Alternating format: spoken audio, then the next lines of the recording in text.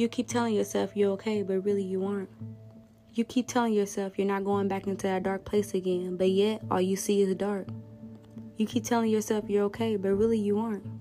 You keep telling yourself I won't let anyone take me back into that dark place again, but yet it's already dark.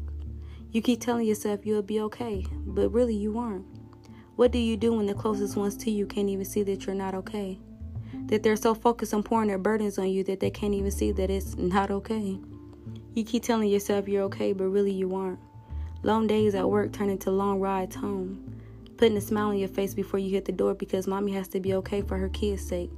Coming home making sure her family's straight, but who takes the time to make sure she's straight? You keep telling yourself you're okay, but really you ain't. What do you do when anxiety has become your best friend?